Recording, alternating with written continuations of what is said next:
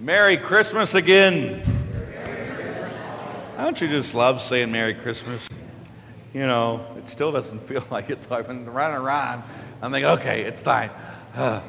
No, I've been running from house to house, and I still got 1,000 to go. And as you run around and you sit there and you see all the joy in that's at people's houses, you know, it doesn't become Christmas for me, really, until I think tonight when I get to go to midnight mass at the cathedral.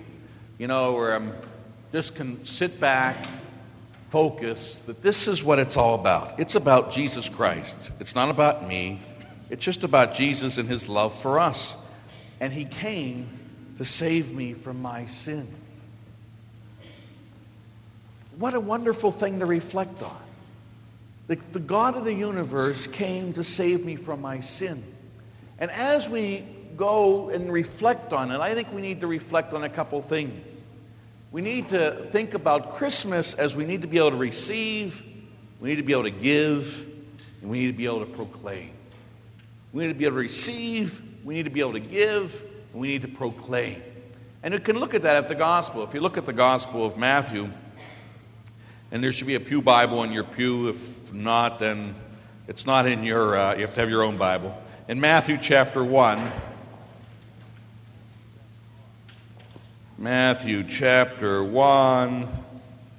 verse 18 and following.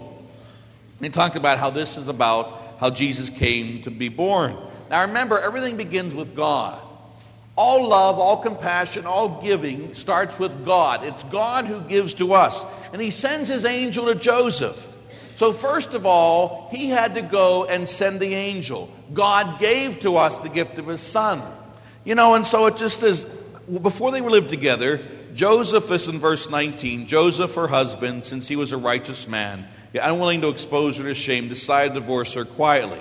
But such was his intention. When behold, the angel of the Lord appeared in a dream and said, "So is Joseph, son of David, do not be afraid to take Mary into your home." So he's sitting there just going, listen, Joseph, this is from me. It's by the Holy Spirit. She has received the gift, and you must receive the gift, because this Jesus will save us from our sins, or save his people from their sins.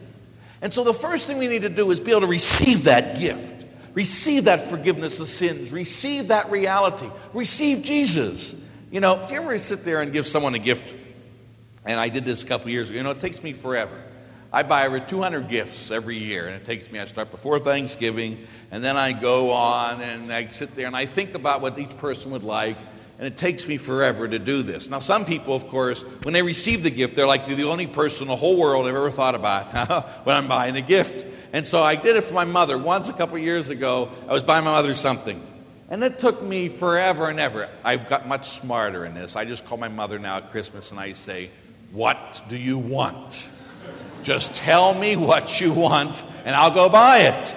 Because it used to be I'd sit there for a month and I'd rack my head. I'd call my sister and say, you know what Mom wants? "No, I don't know, Larry. What are you going to, I don't know." So we go back and forth. So I finally went, after a month going to all the stores, I finally got her something. I thought, she's going to love it.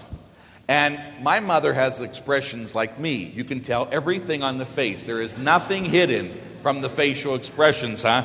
And I went and I gave my mother her gift, and she goes, "Oh," and she put it aside. And I'm sitting there going, that's fine. So, not fine. I start yelling at my mother. I said, "You could at least look like you liked it." And we're going, so we had a Christmas fight. But it was all because she didn't receive the gift that I had given her. She didn't know all the time and energy and everything else I took to finally figure this out for her. I was all excited to give it to her, and she went, Well, this is the way God is with us. God the Father gave us the greatest gift he could give us. It took him all eternity. And he sat there and says, "What can I give to my people? I will give them my son."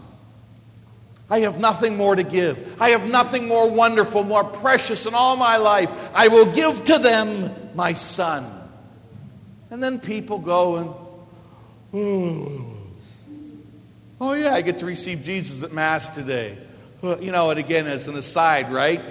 Jesus was born in Bethlehem. Bethlehem means house of bread. He was born in a manger, and this manger is what we feed things with, and Jesus is called the bread of life. And so tonight, the God of the universe gives you his Son in the Eucharist. My flesh is real food, my blood is real drink. If you eat my flesh, if you drink my blood, you will live forever. He says, I have nothing more to give you. And yet we yawn sometimes. Nobody here, I know. But sometimes when they're Christmas and Easter people, you mean I got to go to church? Yeah, Jesus gives you his life, at church every Sunday. Oh, that's nice. What else do I get? Do I get anything else? No, you get God. Oh, can I have a car? Yeah, well, you can have that too, but God will give you everlasting life if you receive him. In John 3:16, it says, for God so loved the world that he gave his only Son, that whoever believes in him may not die but have everlasting life. If you receive him, if you believe in him. So first, I think most people are what we call cultural Christians or cultural Catholics, as I talked about earlier today. And they go through the motions. Christmas is a time where I go to church. Woo! No, it's a time where we receive Jesus Christ, who forgives us our sins. That's what it's about, huh? And that's what we got to think about. Have I received that gift? I mean, really received him. Received the gift of the Father. The Father looks at you tonight and says, listen, this is the gift of my Son. Will you receive him? Truly. And that's a question he asks you tonight. Will you receive Jesus? Truly. After we talk about receiving, we now got to be talking about giving. This is Jesus' birthday, huh? I was at someone's house today and they actually had a cake and they all sang happy birthday to Jesus. Happy birthday. It was something, huh? And so everybody, because it's the focus. What is the focus? It's on Jesus. It's his birthday. Now here you come to Mass. Not only did God give us his Son, okay, and we receive him, but now what he looks at us today and says, okay, what you get me? It's his party. What you get him? What are you going to give to Jesus Christ this Christmas? You took care of your wife, you took care of your husband, you took care of your kids, you took care of your parents. Right. You sat there and took care of your friends. Now, are you going to take care of Jesus Christ? What is it that you bring to Jesus Christ this night on his birthday? What is the gift that you bring him? The only gift that he wants is the same gift he gave to you. The gift of your life. Joseph gave him the gift of his life when he trusted him and believed the angel. Mary gave him the gift of her life when she received Jesus into her heart and said, Fiat, let it be done to me. And each of us are called to receive that gift and then say, Jesus, okay. Because again, did you ever sit there, I know nobody here, but you ever give somebody or get a gift from somebody and you had nothing to give them? Oh, and how do you feel? Oh, really bad, huh? And so here it is with Jesus. Jesus gives you his life today. And he says, okay, what you bring me? Nothing. I haven't even thought about it, Jesus. I had to buy a lot of gifts this year. Oh, okay, I love you. Don't you hate it? I still love you. That's okay. You didn't have to bring me anything. He wants your life. Not just a gift, but your life. And if you've already given him your life, and we're going to be able to do that tonight. After communion, we'll have a recommitment of our lives to the Lord Christ. And if you've given your life to Christ many, many times, then what is it extra in your life that you can give him this year to cement that more fully? It might be, I'll spend extra time with you every day, Lord Jesus. It might be, I'll be kind and I'll go. And for the gift I will give you this year, you know, Lord, I have had troubles with this person.